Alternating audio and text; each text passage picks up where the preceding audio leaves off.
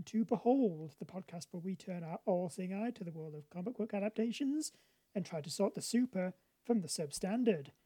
Who's we? Well, I'm your host Andrew, and as usual, I'm joined by my co-host Mick. Hello. And as fairly usual at this point, Graham's here as well. Hello there. We are in fact the same person, just different incarnations. Yes, we've bi-generated. Yep, but we're not allowed to talk about that because that's not an episode of Doctor Who that's within the remit of this program. That's true. That's true. We have a very narrow scope of things we can talk about. We have.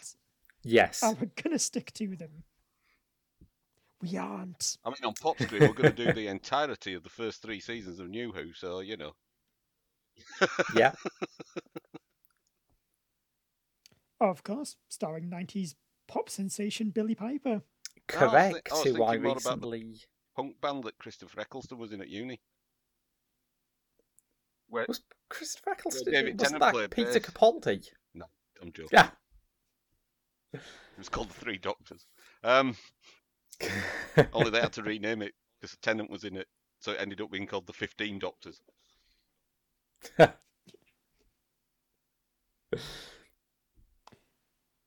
So yesterday we are going to be talking about a specific episode of Doctor Who, The Star Beast, which was part of the 2023 60th anniversary specials, written by Russell T Davies, directed by Rachel Talalay, making a star return appearance on the podcast.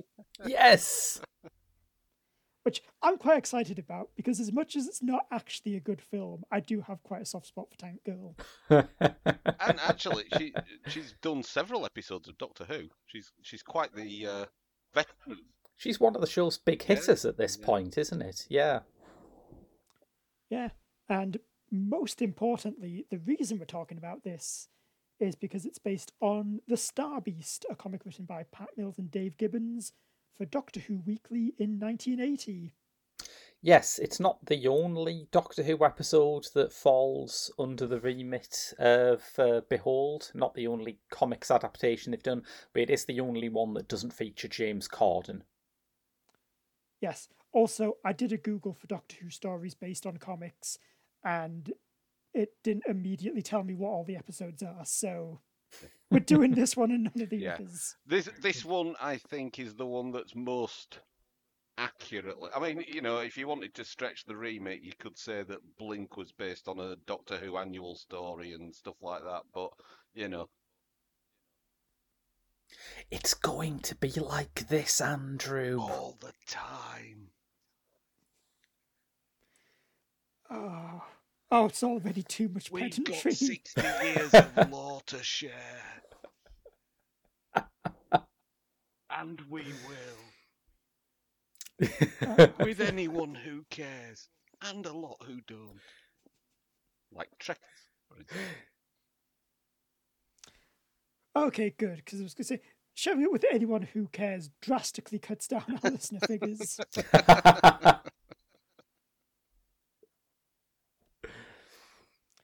But yeah, also very exciting to note that in a rare win for comic book adaptations, Pat Mills and Dave Gibbons were both paid for having their story used. Wow. Yeah, wild, isn't it? And presumably they also got a contributor's fee for the episode of Unleashed that followed the episode. Quite possibly, yeah. I mean, Dave Gibbons is no stranger to having his name pop up in the credits of comic book adaptations, but this time he's done it with a writer who's happy to be associated with the project as well. That must have been a first for Dave. Yeah. Unless, of Felt course, less he was lonely. holding Pat at gunpoint. And also, in that episode of Unleashed, the happiest I've ever seen Pat Mills being interviewed.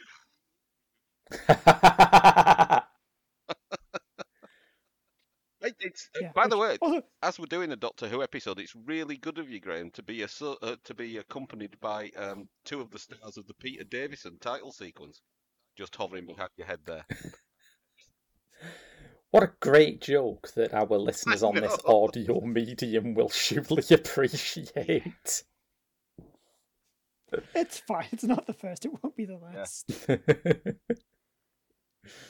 Also, just for anyone who doesn't know, Pat Mills and Dave Gibbons, both big names.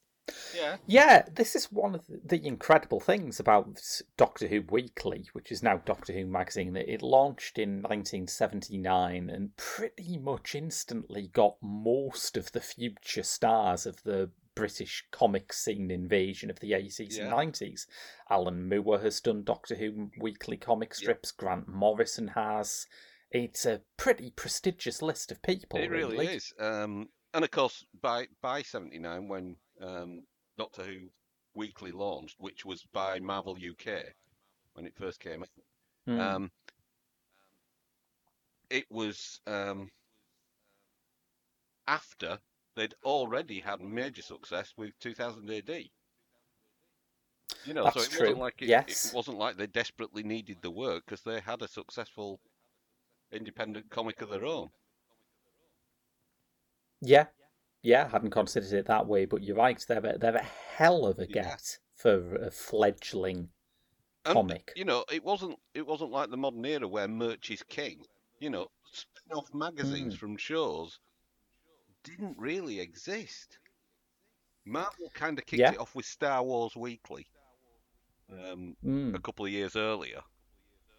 And Doctor Who magazine, or Doctor Who Weekly, when it launched in the US, was actually part of Marvel Presents and was usually sistered with someone like Thor or Hulk or something like that. That's good. I like that. It's quite weird to think that there is a parallel universe where the Doctor gets folded into the MCU, because it happened enough in the comics. He did occasionally meet the Fantastic Four or the Incredible Hulk, so, you know, could have happened. Well, those were the strips that were done in Marvel characters. Those were the strips that were done in the Marvel Presents comic that were then reprinted over here as part of the normal run. Andrew? So yeah, one of my favourite obscure Marvel characters is a guy called Death's Head. Yes! Who is a robot bounty hunter. Well, sorry, freelance peacekeeping agent. Who started off as a villain in the Transformers comics, met the Doctor from Doctor Who, got shrunk down to human size, and now is a character in just the regular Marvel universe. Yeah, I absolutely adore Death's Head as well. It's funny how he sticks around in the heads of comic book readers of a certain generation, isn't he? But yeah, so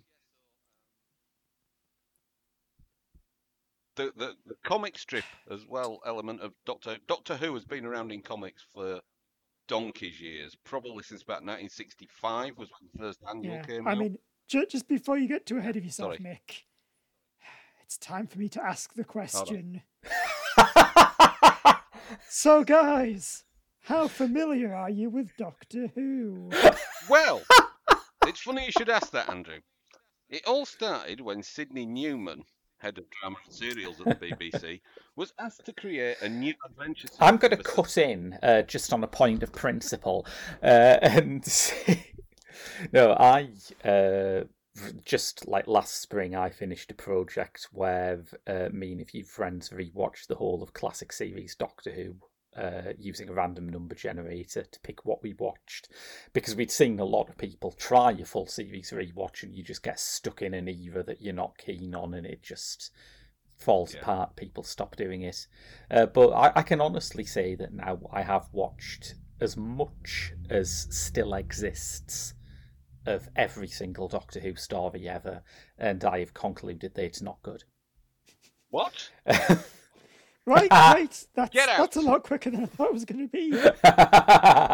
Well, thanks for listening, everyone. If you enjoyed the show, you can find all our episodes on the feed or wherever you get your podcasts. So, as I was saying, when the BBC approached their head of drama and serials, Stanley Newman, to create the greatest science fiction television Marvel ever... No, but what I will say this is something I very sincerely believe. I believe that Doctor Who is the greatest TV series ever made. I also think that if you don't like it, you should be able to acknowledge that Doctor Who is in a way, the show that uses television to its fullest extent. Yes. That there is no other show that has covered such a broad range of different styles and genres and has taken such advantage of the fact that television is a weekly format, that every week is a restart, essentially. And that maybe doesn't get appreciated as much as it should, because the fashion in television now is to take something that would make a good 2-hour film and just ruthlessly flog it to death until no one gives a shit anymore. But I do think that there is something in Doctor Who's ambition to cast its net as broadly as possible that makes it the best of what television can achieve. I think if you think about the creative teams involved, the producers, directors, writers, actors, etc., that very premise, there's a guy with a police box that can travel anywhere in time and space, means you can tell any story. Yeah. And that's got to be the greatest playground for creatives in the world. Yeah. Just as long as wherever in time and space looks like a quarry in Wales. Well, yeah. Most planets do, Andrew. Have you not seen the footage coming back from the Mars probes? So, but this is the thing. If you take another franchise like, say, Star Trek, they've kind of got to crowbar everything in. If they wanted to do a sort of Regency type, Jane Austen type story, how do they crowbar that in? If it was a Star Trek Next Gen episode, it'd just be on the holodeck. Whereas Doctor Who can actually just land in Regency Britain and have that story. I think that's absolutely. That's what gives it. And it's always done that. It's tried westerns, it's tried Roman epics, it's tried proper space opera, it's tried smaller scale sort of siege invasion type stories. It's run the full gamut, not always successfully, and I will grant you that there is an awful lot of tosh in its 60-year history. But I think if you were gonna, if you were gonna give an overview of Doctor Who for effort, it's the little show who could. Absolutely, yes. It was only meant to run for 6 weeks, you know. Yeah. I mean, that's value for money, isn't it? When you buy something that's meant to last 6 weeks and you've still got 60 years later. I mean, you've also got to question the wisdom of the people who, when given a show that was only expected to run for 6 weeks, commissioned a 7-part story as the second one. But...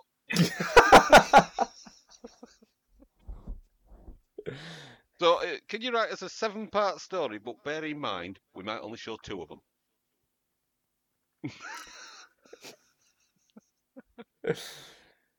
I mean, it's good that kind of optimism about the future is what really defines Doctor Who, isn't it? Yeah, but I still think, even 60 years on, and if I could watch it on the iPlayer, I would, that first episode of An Unearthly Child is probably the finest 25 minutes of television ever. Just as a standalone, just on its own, in terms of setting up a whole world. It's got everything. It's got mystery. It's got science fiction. It's got a mystery that the viewer wants to solve, along with the characters. And it's got that grounding of, these are ordinary people. This is a school teacher and another school teacher showing concern for a pupil. Remember when that used to happen? Anyway, I mean, there's a slight dubious nature. I mean, it'd probably have to be sort of seriously edited now and remove all that dodgy sort of following her home from school kind of thing. But, you know. Well, fortunately, Steph Colburn has taken that matter into his own hands. Indeed. Boldly editing the whole show out of I think I've said this to you before, Mick, but isn't it refreshing to have a Doctor Who anniversary where Ian Levine is at most a secondary villain? Yes, indeed. more of a henchman, really. Yeah. Yeah. Andrew, we're sorry. Those were names. Those who listen to this show and who watch Doctor Who, have you got that Venn diagram to hand? They'll know. I mean, yes, and it looks like they're both on the show with me right now. We should have got Keith on. We should have got Keith on. Yes. He's talking about Labour leader Keir Starmer, listeners, who is a massive fan of this and weirdly know the Doctor Who story. So anyway, you two are, safe to say you two are fans of Doctor Who. Yes. Yes. We could do if you want, for any sort of paywalls that you might want to invoke in future, we could do a season by season rundown of incidents leading up to the Star Beast. God, yeah, you'd have to paywall that, wouldn't you, just to protect the wider public?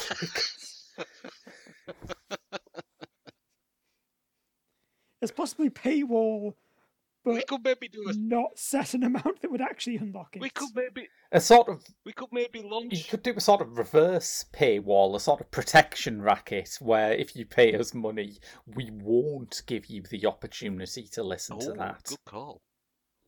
Ooh, I like it. Or we could do a new podcast that's like every season of Doctor Who in 5 minutes. So we take one season at a time, and in 5 minutes we describe the plot of every single story and all the major characters that pass in and out of the Doctor's life.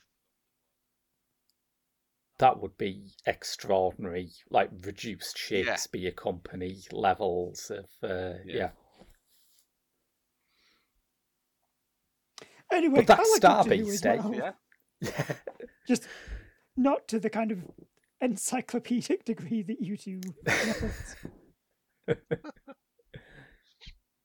Yes, I've kind of watched some of the older ones growing up, just random, whatever was on, I guess, UK TV Gold at the time. There's a throwback. It would be, yeah. Who had the worst editing of episodes. I remember watching Robot, Tom Baker debut story, one Sunday morning, and there's a scene where Tom Baker runs out of the unit lab going, "Really, Brigadier, you must develop a sense of urgency." Then there's an ad break, and it starts back with him going, "See." I mean, that feels like it must have been deliberate. Yes, it's very shiver with anticipation.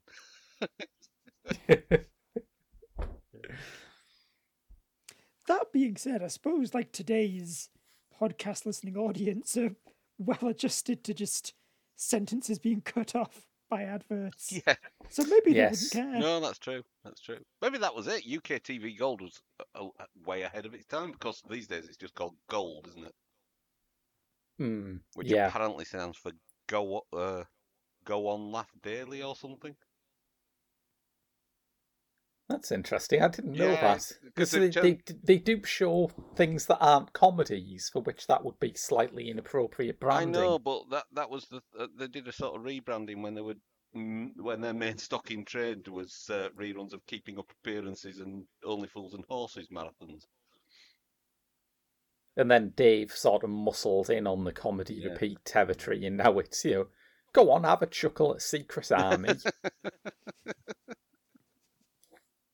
Maybe they just thought, oh, Geoffrey Palmer, he's a famous comic actor.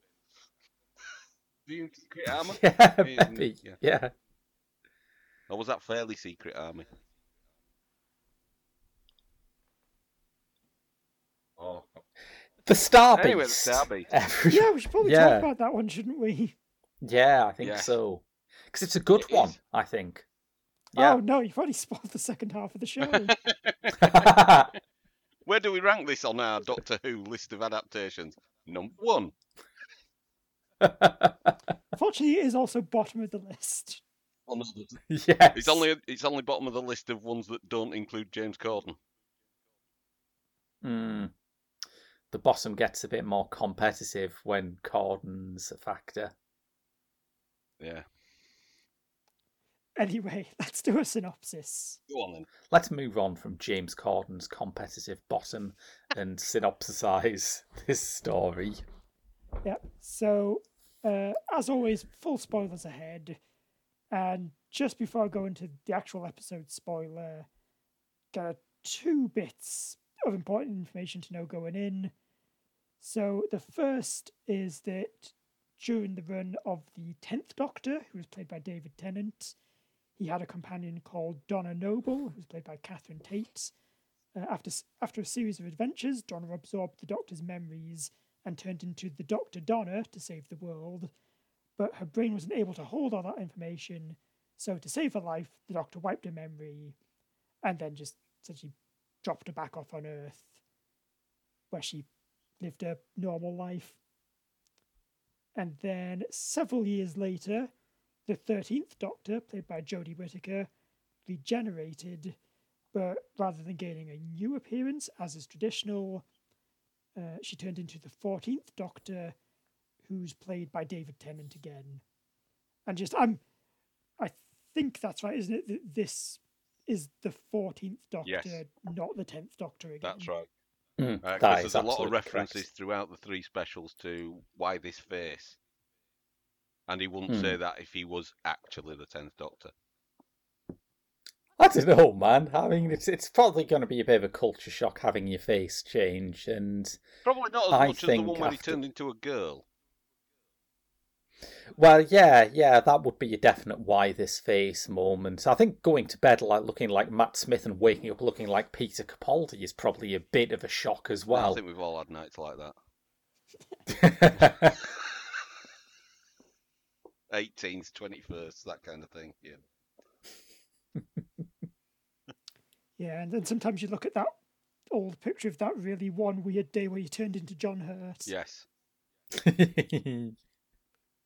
But it's fine, we don't talk about that.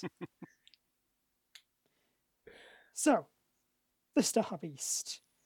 Yes. Immediately after regenerating, the Doctor arrives in London and bumps into Donna, who doesn't recognise him because of the aforementioned memory wiping. But the important thing is, she shouldn't meet him because if she ever remembers her time with him, she will die.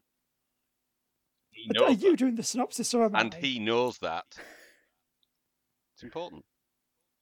Can I continue? Yeah. The Doctor leaves before Donna remembers him, as doing so will cause her lost memories to return, killing her. Oh, yeah. There, you're happy, Mick. You couldn't wait a sentence. I know. Look, I'm a walking Doctor Who encyclopedia and I can't help myself. Oh god, this is just going to be the next hour, isn't it? Yep. Just I'm going to say something. Mick's going to push his glasses up his nose. Just you, Actually, I think you'll find. just you wait till you get to the bit where you say Doctor Who, which has always been a children's show.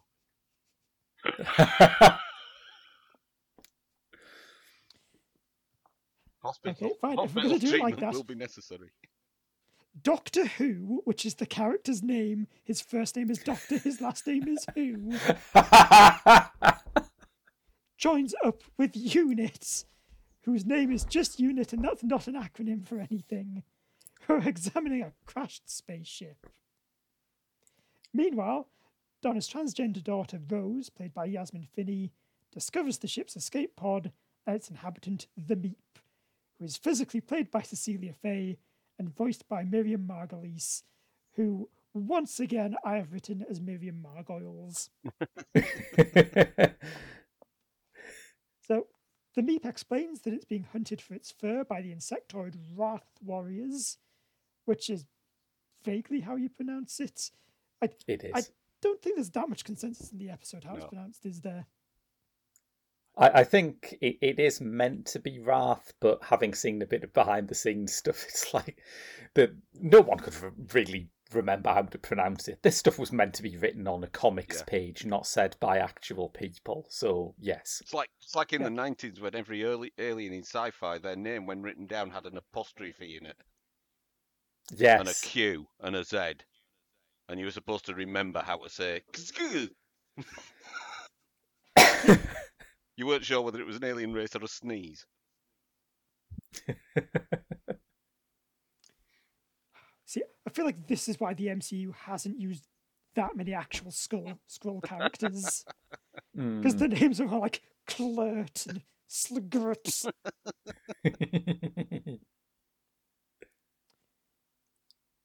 So, yeah, Meep, it's being printed by the Buggly Wuggly guys. So Rose takes it home and hides the Meep with her stuffed toys. Back at the crushed spaceship, the unit soldiers are hypnotized into protecting the Meep.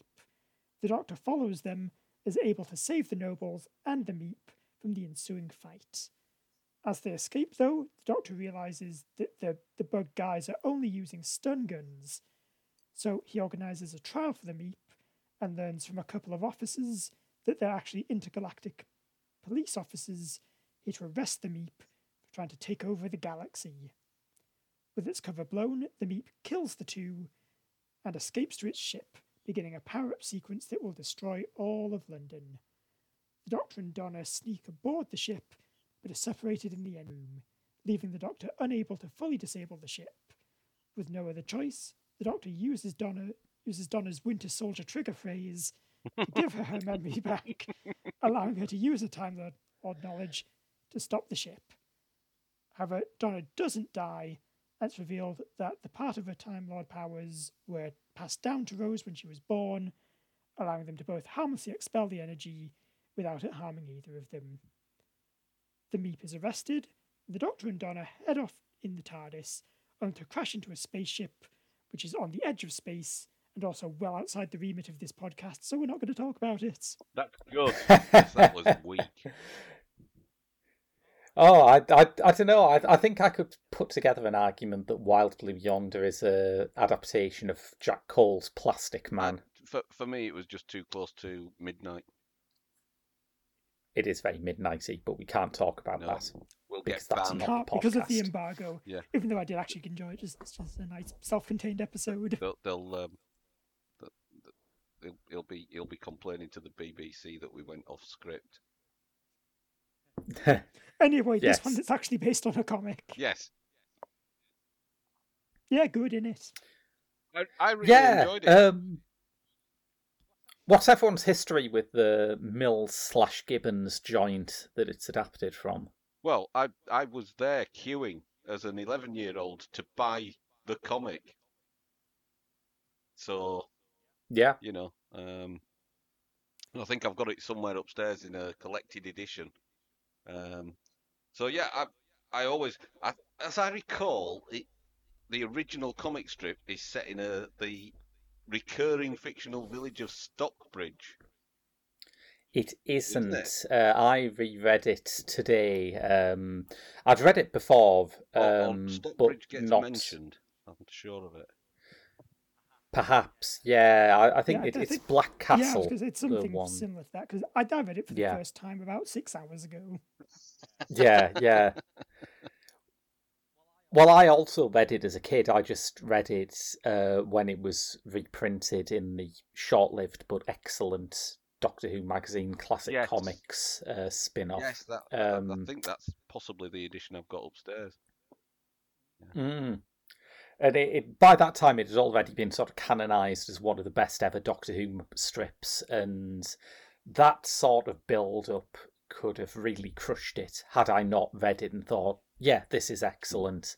And when I read it again this morning, having, as I say, not read it since I was a kid, having certainly not read it before the Star Beast, the television episode came out, I thought, yeah, this is actually still really, really strong, witty, entertaining stuff. Perhaps unsurprisingly, I would say it would feel quite at home in a 2000 AD. Yes, yeah, funny that, isn't it? And I think that was how British comics were in the 70s.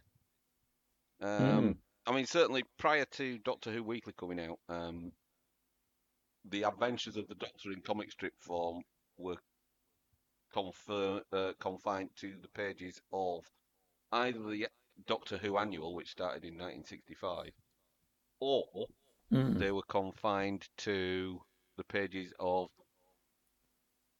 comics such The as Countdown. TV Action, Countdown, Yes. TV Comic, all of which went through various mergers and transformations and became.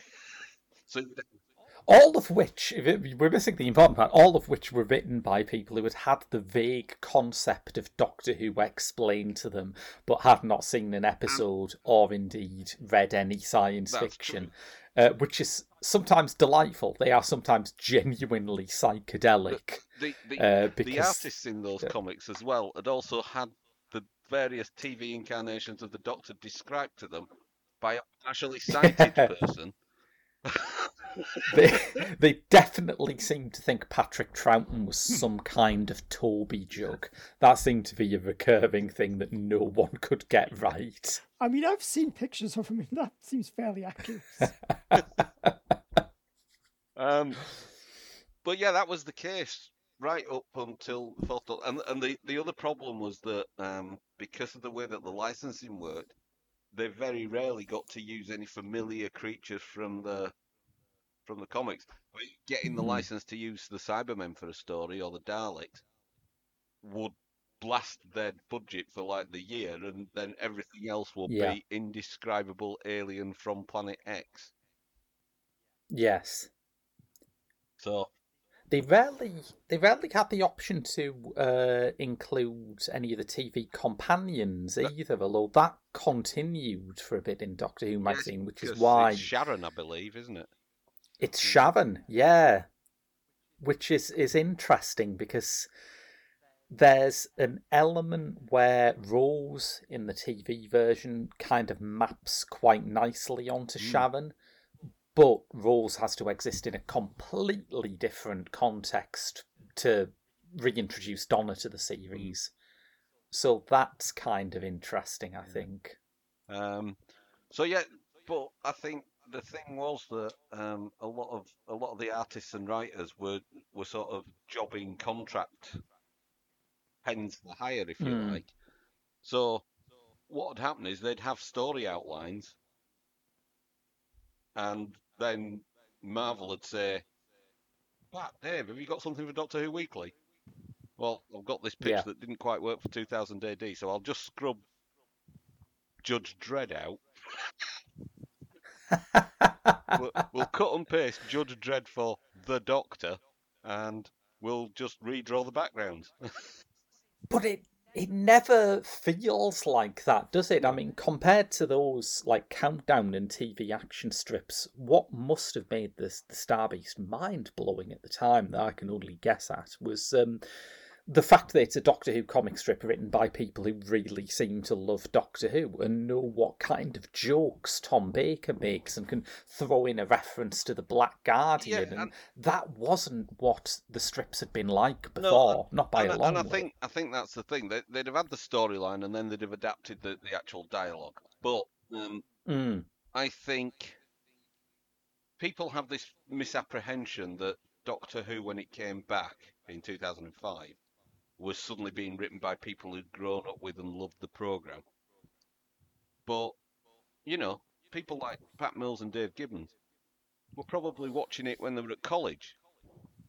You know, in that, that's what college students do, isn't it? They watch sort of family-oriented... Kids shows, Mick. It's they not watch a kids shows. It's never been made by the children's department, and well, you know it. Oh man, you'd think I'd get tired of pushing that button, but I never do. He does the same with Zack Snyder. Yes. Yeah, Zack Snyder definitely makes kids' films. Or at least has the emotional maturity of a child. Yeah, so... where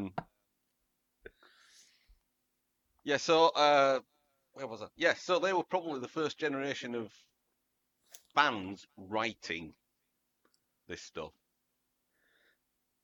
Yeah, absolutely. And you can see it in some of their structuring decisions. Like, I hadn't appreciated, before I sat down and reread this, how much sort of Sharon's status as a companion is set up using a bit of misdirection, which is the character Fudge, who appears like briefly in the TV version, and it's a nice nod back to the comics. But in the comics, he has a really prominent role. And when I was rereading this, I thought, oh yeah, you're meant to think Fudge is going to be the companion, isn't he? He's the proactive one. He's the one who knows science fiction and says, oh, it must be a space alien, it must be a spaceship.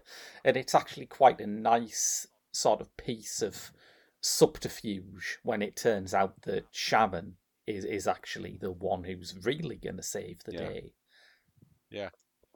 And I think that's the thing, because I think the difference between people like Pat Mills and Dave Gibbons, who, as we mentioned, were already established by this point. Where the New Adventures and Missing Adventures that came out in the Dark Wilderness years, which was what is generally people think of as being the first generation of fans writing. Yeah. They genuinely loved the show, but weren't caught up in all the nitty-gritty lore and stuff like that. So there was still that element of fun had with it.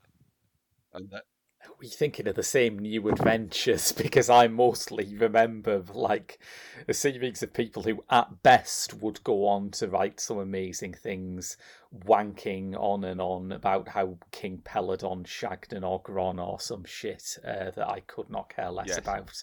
But that's my point. They got bogged down in all. Oh, I see. That makes. Well, this happened. I'm going to cram as many of the things that I remember from this show into one story, regardless, because I know that people like me will go woo every time it happens. Whereas, there's nothing familiar from Doctor Who in this except the Doctor. Really, in the comic, 100%. It's not leaning on the past. And I think that's part of why, I've read Davies' interviews about it and why he decided to adapt to make what on the surface is the very odd choice of relaunching the series and celebrating its 60th anniversary by adapting a comic from about 40 years ago, which, when you spell it out, sounds like an absolutely ridiculous decision to make. But he said, look, it was the Doctor Who at the time that felt most like good, traditional, baggage-free Doctor Who. Tom Baker's last season, which has some wonderful stuff in it, but is very sort of doomy, is very obsessed with abstruse concepts in theoretical physics, can be quite dry. And suddenly here you've got this situation where a spaceship crashes in a very boring steel mill town, and you see a newsreader talking about it in between bits of news about strikes, and an ordinary girl and her friend go out and solve the mystery.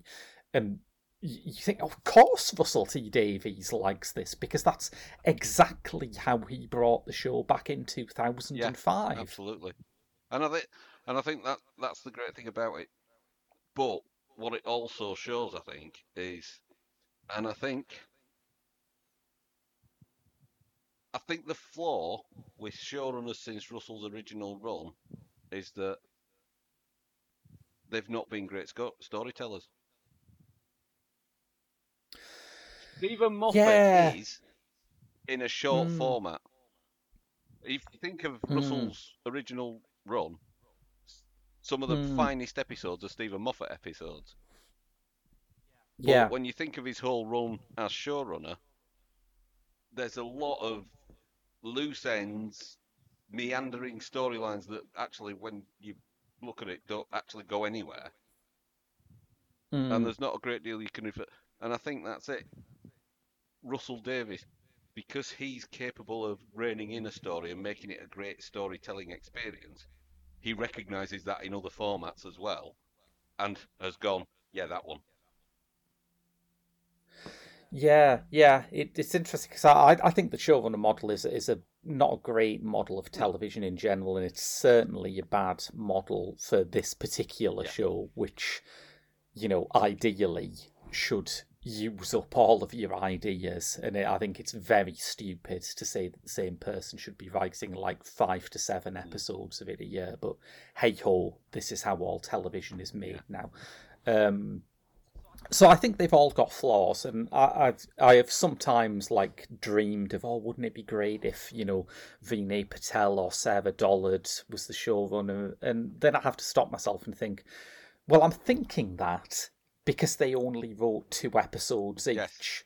I'm sure if they were writing 7 episodes a year, I'd be like, oh God, here comes Dollard with her usual ticks again. Yeah. But I don't know what those ticks are because she hasn't written enough of the show. Therefore, I love her work. That, yeah. So I'm kind of I'm easygoing about which showrunner is the best now. I think it's they have all done as good a job as they can with a fundamentally poisoned chalice. I feel that Russell's first run as showrunner, and yes, you had the majority of the stuff being written by the showrunner, but he just seemed to have more of a variety of writers that came in. He seemed to let go of the reins a bit more than the others. Yeah, Moffat definitely stuck to a core team, which I think can make his seasons feel more consistent, but sometimes at the expense of variety. Yeah. I think they all have strengths and weaknesses that balance each other out. I wish there was, a showrunner with the heart and the popular instinct of Davies and also the ambition and originality of Moffat, but well, you say that. The original storyline was Iron Legion. How's that for ambition? Yeah, that's fair. Yeah. So, we digressed there, didn't we? Well, let's take it back round. So, what do you think? We've talked about what we think of the Star Beast as a comic. What do you think of it as a Russell T Davies script? How do you think it works for his strengths? I liked it because it ties up a loose end that's been hanging around for a decade. Mm-hmm. Yeah, and I think also the important distinction is a loose thread that people actually want to see resolved. Yes, one that people care. Yeah. That's the crucial thing. That is a mistake Doctor Who was made in the past. Pick up on a thread that no one actually gave a stuff about. But I'll be honest with you, I thought it was a great episode. And I thought as a 60th anniversary special, without being a multi-Doctor one, which is the traditional way of doing it, I thought it worked great. I thought some of the more, and I'm gonna use air quotes here because, I'm not one of the 144 people who rang the BBC. Some of the more controversial bits were done a bit heavy-handedly. But the caveat to that is, I think, for those of us who don't need to get the message, it seems heavy-handed. For those who haven't got the message yet, it needs to be heavy-handed. You know what I mean? I think that it works best when it's, I suppose, here it is, Davies in a nutshell. It works best when it's at the human level and it's sort of Donna and her mother and Rose in a house and her mother sort of fretting about saying the wrong thing and Donna being protective. Yeah. Lovely. It normalises it all. Yeah, I think that worked a lot better than some of the stuff at the end about how Rose, because she's got the Time Lord stuff and changing gender, that's like being a Time Lord. That just seems like it didn't really make a lot of sense. That's what I mean. It's sort of like, yeah, right. You rammed the point home when you did the little sort of Winter Soldier piece at the time that they're going binary. She's going non-binary. Yeah. That makes the point. We've had the dead naming scene, which I thought great. They've included that and shown that kind of challenge. The difficulty, as you say, that Sylvia faces when she's going, "Look gorgeous, is that all right?" Yeah. And that kind of thing. I just thought that end bit was a bit clunky and awkward and clumsy, but I think it kind of is needed to be because you're talking about blunt instruments that are going to complain, so you need to fight them with blunt instruments. Yeah, I mean, it made me reflect that Davies' Doctor Who is not that dissimilar to the era of Doctor Who that I have always enjoyed most, which is the Sylvester McCoy era, where you frequently have stories like The Curse of Fenric or Ghostlight, where the finale is based on working out what something is a metaphor for, rather than building a big gun that destroys everything. I think the difference between Davies and a writer like Mark Platt is that Davies wants to do the metaphor and then say at the end, and this is a metaphor for... Yes, it's a little bit like the He-Man thing, isn't it? At the end of each episode, going, today we learnt that you don't dead name people. Yes. Yeah. Which I also think with this, he kind of wrote himself into a bit of a corner where he did have to have a bit at the end to say, oh, but also, like, the TARDIS didn't make Rose transgender. She was already a trans woman. Yes. Trans women are actually a thing that exists. It's not all space magic.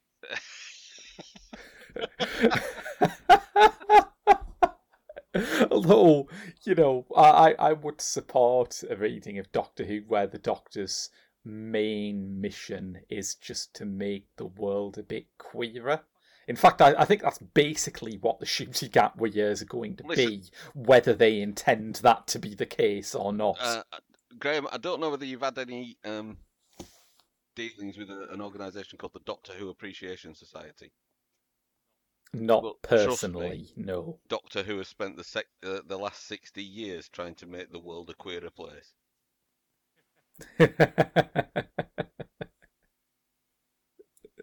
Which, I mean, you joke, but it has always been like a very queer-coded thing. Oh, yeah. Definitely, yeah. I mean, one of the big revelations of going back and watching the old shows, watching, like, something like The Stones of Blood or Mordrin Undead and thinking there is no heterosexual explanation for this. Well, I was talking to my son a few weeks ago about Doctor Who. He's never really been a fan of it. This is my youngest son. Never really been a fan. But we were talking and he was sort of coming round to it and enjoying some episodes. And I said, well, now that they're all on iPlayer, go back and watch The Mutants. Because if that was made now, that would be a metaphor for coming out, would it not? Yeah, that's a good point. He even sort of turns rainbow colours at the end. How woke was that for 1973? One of my favourite facts about old Doctor Who is that the antimatter creature in The Three Doctors was created by putting video effects over a feather boa being twirled on a stick, which is just, there's no need to say any more about the show. No. There's no need to write any more about the show. Doctor Who is a psychedelic feather boa being twirled around on a stick. That is the entirety of the show and what it always will be. Forget your madman in a box anecdotes. So I really enjoyed it. I think the use of, even though you have to assume that a lot of the people watching this will either not know it's an old comic story or will have been told it's an old comic story but will not have read it. I think it's a good decision for a 60th anniversary story because it allows you to do a new story with the Doctor, fighting what to most people is a new alien that still has that comfortable trad Who feeling underneath and also, it. That's... Let's not forget that the show is now co-produced by Disney and there's a whole line of Meet Cuddly toys available to... Do you think there was any pressure on him to not make that thing evil? But yeah, I think that has been a big pitfall of like the big Doctor Who things, certainly over the past few years, of going, okay, it's a big Doctor Who, it's like, it's the finale, it's a special anniversary, so let's spin the wheel of, is it Daleks, Cybermen, or the Master? Yeah. Yes. Or secret fourth option, a combination of the two. Yeah. Yeah. And I think that's where a lot of the anniversary specials have fallen down in the past. It's the big multi-doctor thing. You know. I mean, by the time of the 20th anniversary, that concept is being held together with string. By the 20th, I love the Five Doctors. I think it's a hoot, but it is massively overstuffed. Yeah. So by the 60th anniversary, it shouldn't even be on the table. You can't do it. And I think, but the problem with it is, you know, the anniversary specials are a great way to celebrate the fact that this show that was meant to last 6 weeks is still alive. But also, it's a way to say, hey, this is a thing. We're having a big celebration. Why not come and join the party and stay for Shooty's run? And you can't do that with the multi-doctor ones. Because the new audience will go, who's the doddery old bloke in the... Yeah. They'll go, that's Peter Capaldi.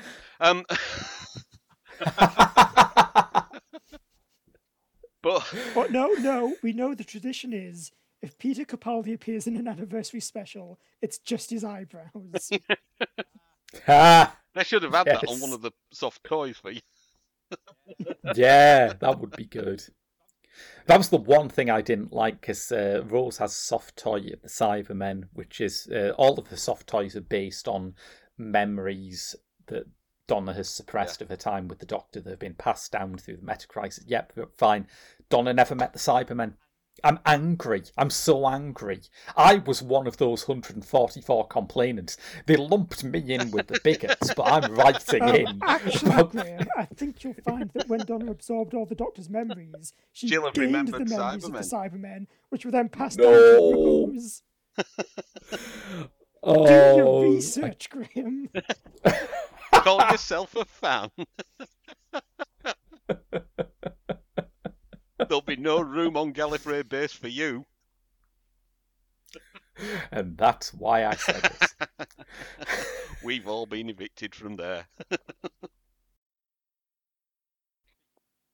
Effects. I thought the realisation of the Meep and the Wrath Warriors and the Dagger Drive really showed the co-production deal was working. Yeah, it's really weird completely. To watch Doctor Who when it actually looks good. I know. You know, we've had psychedelic feather boas in the past. Yeah. Now we've got an animatronic Meep. Well, a sort of combination, isn't it? Yeah. It's a combination, yeah, and I was surprised at how much of it was animatronic, which I don't know why I was surprised, because it looks physical, it looks real. There's never a moment where you doubt it was there, but I guess it's just so mobile and so expressive, and the CGI's blended incredibly. Yeah, like there's a bit, because I was just rewatching it ahead of the show, where the reveal happens that the Meep's the baddie. And just that transition from like the kind of droopy-eared, wide-eyed, ooh, I'm just the Meep, don't hurt me, to like ears up. Die, everybody! I am the Meep of the Meep, I will kill you all. And also some great testimony to, I mean, not that any was needed, to Miriam Margolyes' acting chops. She seemed like she was having an absolute blast. She's having a lovely day out. It is easy to forget that Miriam Margolyes is both an excellent actor and a particularly excellent voiceover actor, and this is proof of just how good and versatile she is. Because even when it turns evil, the Meep still sounds like the Meep. Yeah. There's a consistency to it. It's not like she becomes a totally different character. It has to she has to find some way to bridge the gap between this thing being an adorable ball of fluff and this thing being a violent psychopath. And nails it. It's perfect. It's such a great performance. And you see, you're right about Miriam being a great voice actor. The first voice character I remember her playing on TV, I know where this is was the going. Cadbury's Caramel Rabbit. On TV adverts in the 70s. After the recording, Google them, Andrew. And then remember that voice is Miriam Margolyes. It is astonishing looking back at the Cadbury's Caramel adverts to realise that furries only became a thing in the 21st century, because that advert was really trying to create a Is generation this going to of awaken some furries. uncomfortable feelings? Unquestionably. Well, questionably, perhaps. But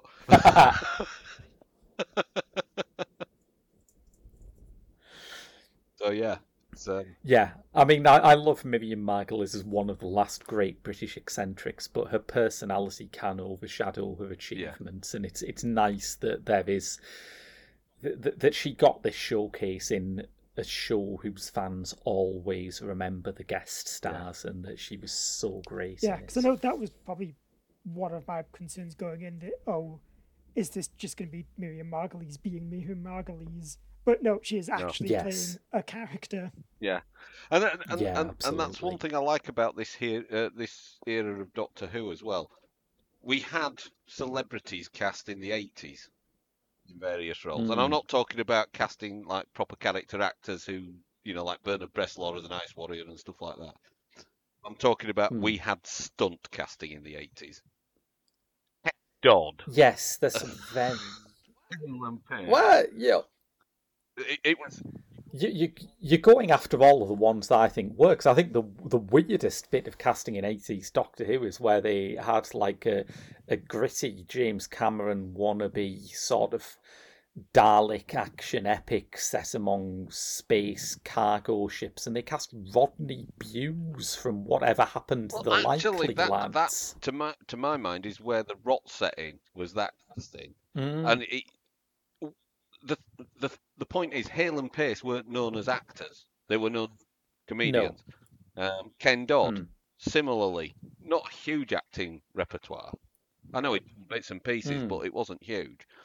But it seemed to be like, if you wanted to be a guest star on Doctor Who in the late 80s, you had to be a star of Saturday Night Light entertainment show. I was amazed Danny LaRue didn't play Helen in.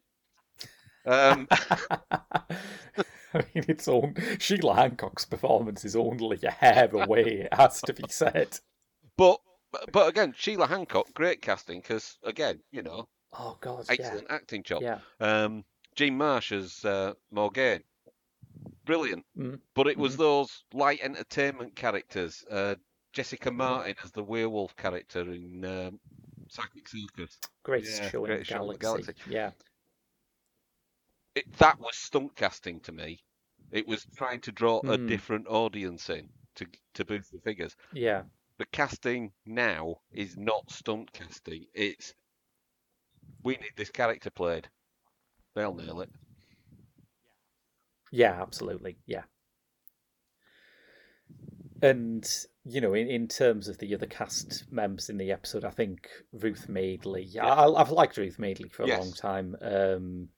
She's very good in Then Barbara Met Alan, which is a TV film well worth digging out if you haven't seen it. But yeah, Eunice has always been one of those fun bits of Doctor Who for me. I know it's not everyone's cup of tea, but I like that there is an organisation on Earth that the Doctor can call in as backup. And here's one thing that I was surprised by when I reread The Star Beast. I had forgotten that the detail with the Meep possessing people to work on its ship is actually in the original. I thought that was a fun new twist that Davies had added. And I suppose I forgot it because it's so differently placed in the comic. Yeah, it's quite a late in the comic, isn't it? Yeah. And it's people you don't know as well. It's just a late reveal that the Meep has enslaved people, which is basically a lead into him doing it to Sharon, which is the whole point of why this happens. And in the TV version, it's actually a very effective piece of stake-upping because you've got this organisation unit that, a certain type of fan will always hold a warm place in his heart for.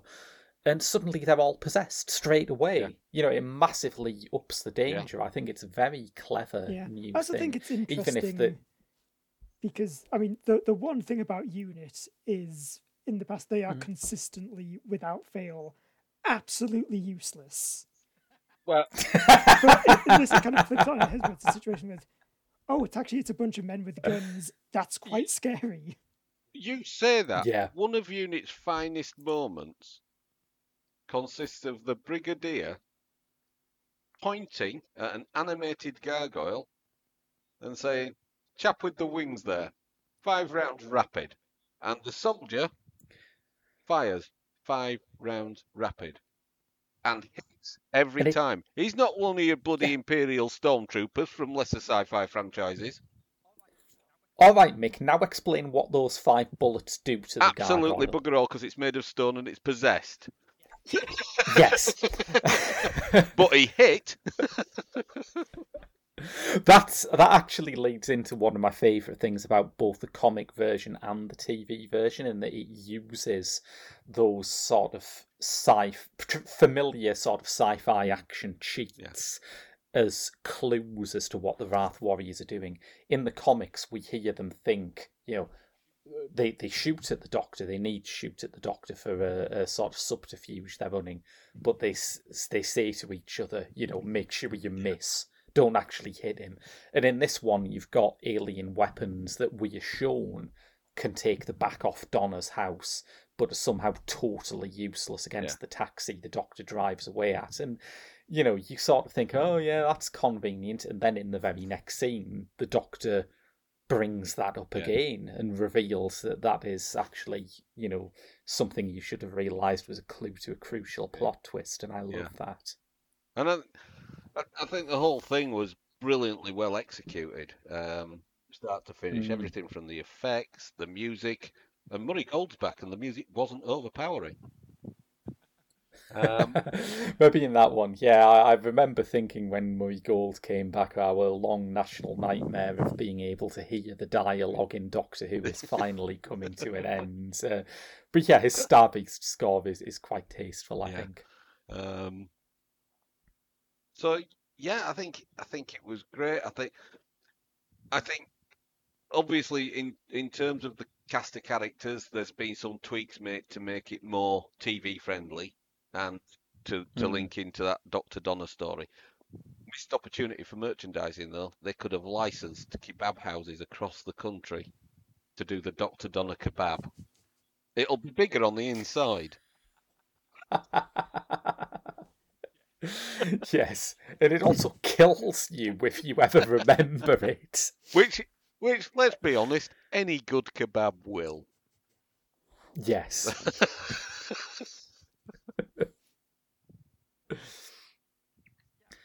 So yeah, a pretty solid thumbs up, I would say. Other than those sort of slightly on the nose aspects of the ending, is there anything that we didn't really like here? I'm still undecided on the new title sequence. It's a kind of hybrid sort of bastard love child of Matt Smith's and Early Tennant. Yeah, I think in general, I sort of miss the days when the Doctor Who title sequence was saying weird rather than big. But, as big title sequences and themes go, I think it's pretty neat. And the other thing I didn't really like, and I believe that Disney asked for this, the Doctor standing in the middle of space explaining the previous plot. I really like that. I think one of the things that Doctor Who doesn't get enough credit for is that it is becoming more experimental in the way that it tells its stories. You can see that in stuff like Before the Flood and Can You Hear Me, where they have to-camera addresses and animated sequences. I thought it was a fun little continuation from that. It's just because, and I don't know whether it's a true report or not, but my understanding is that Disney asked for that to be included.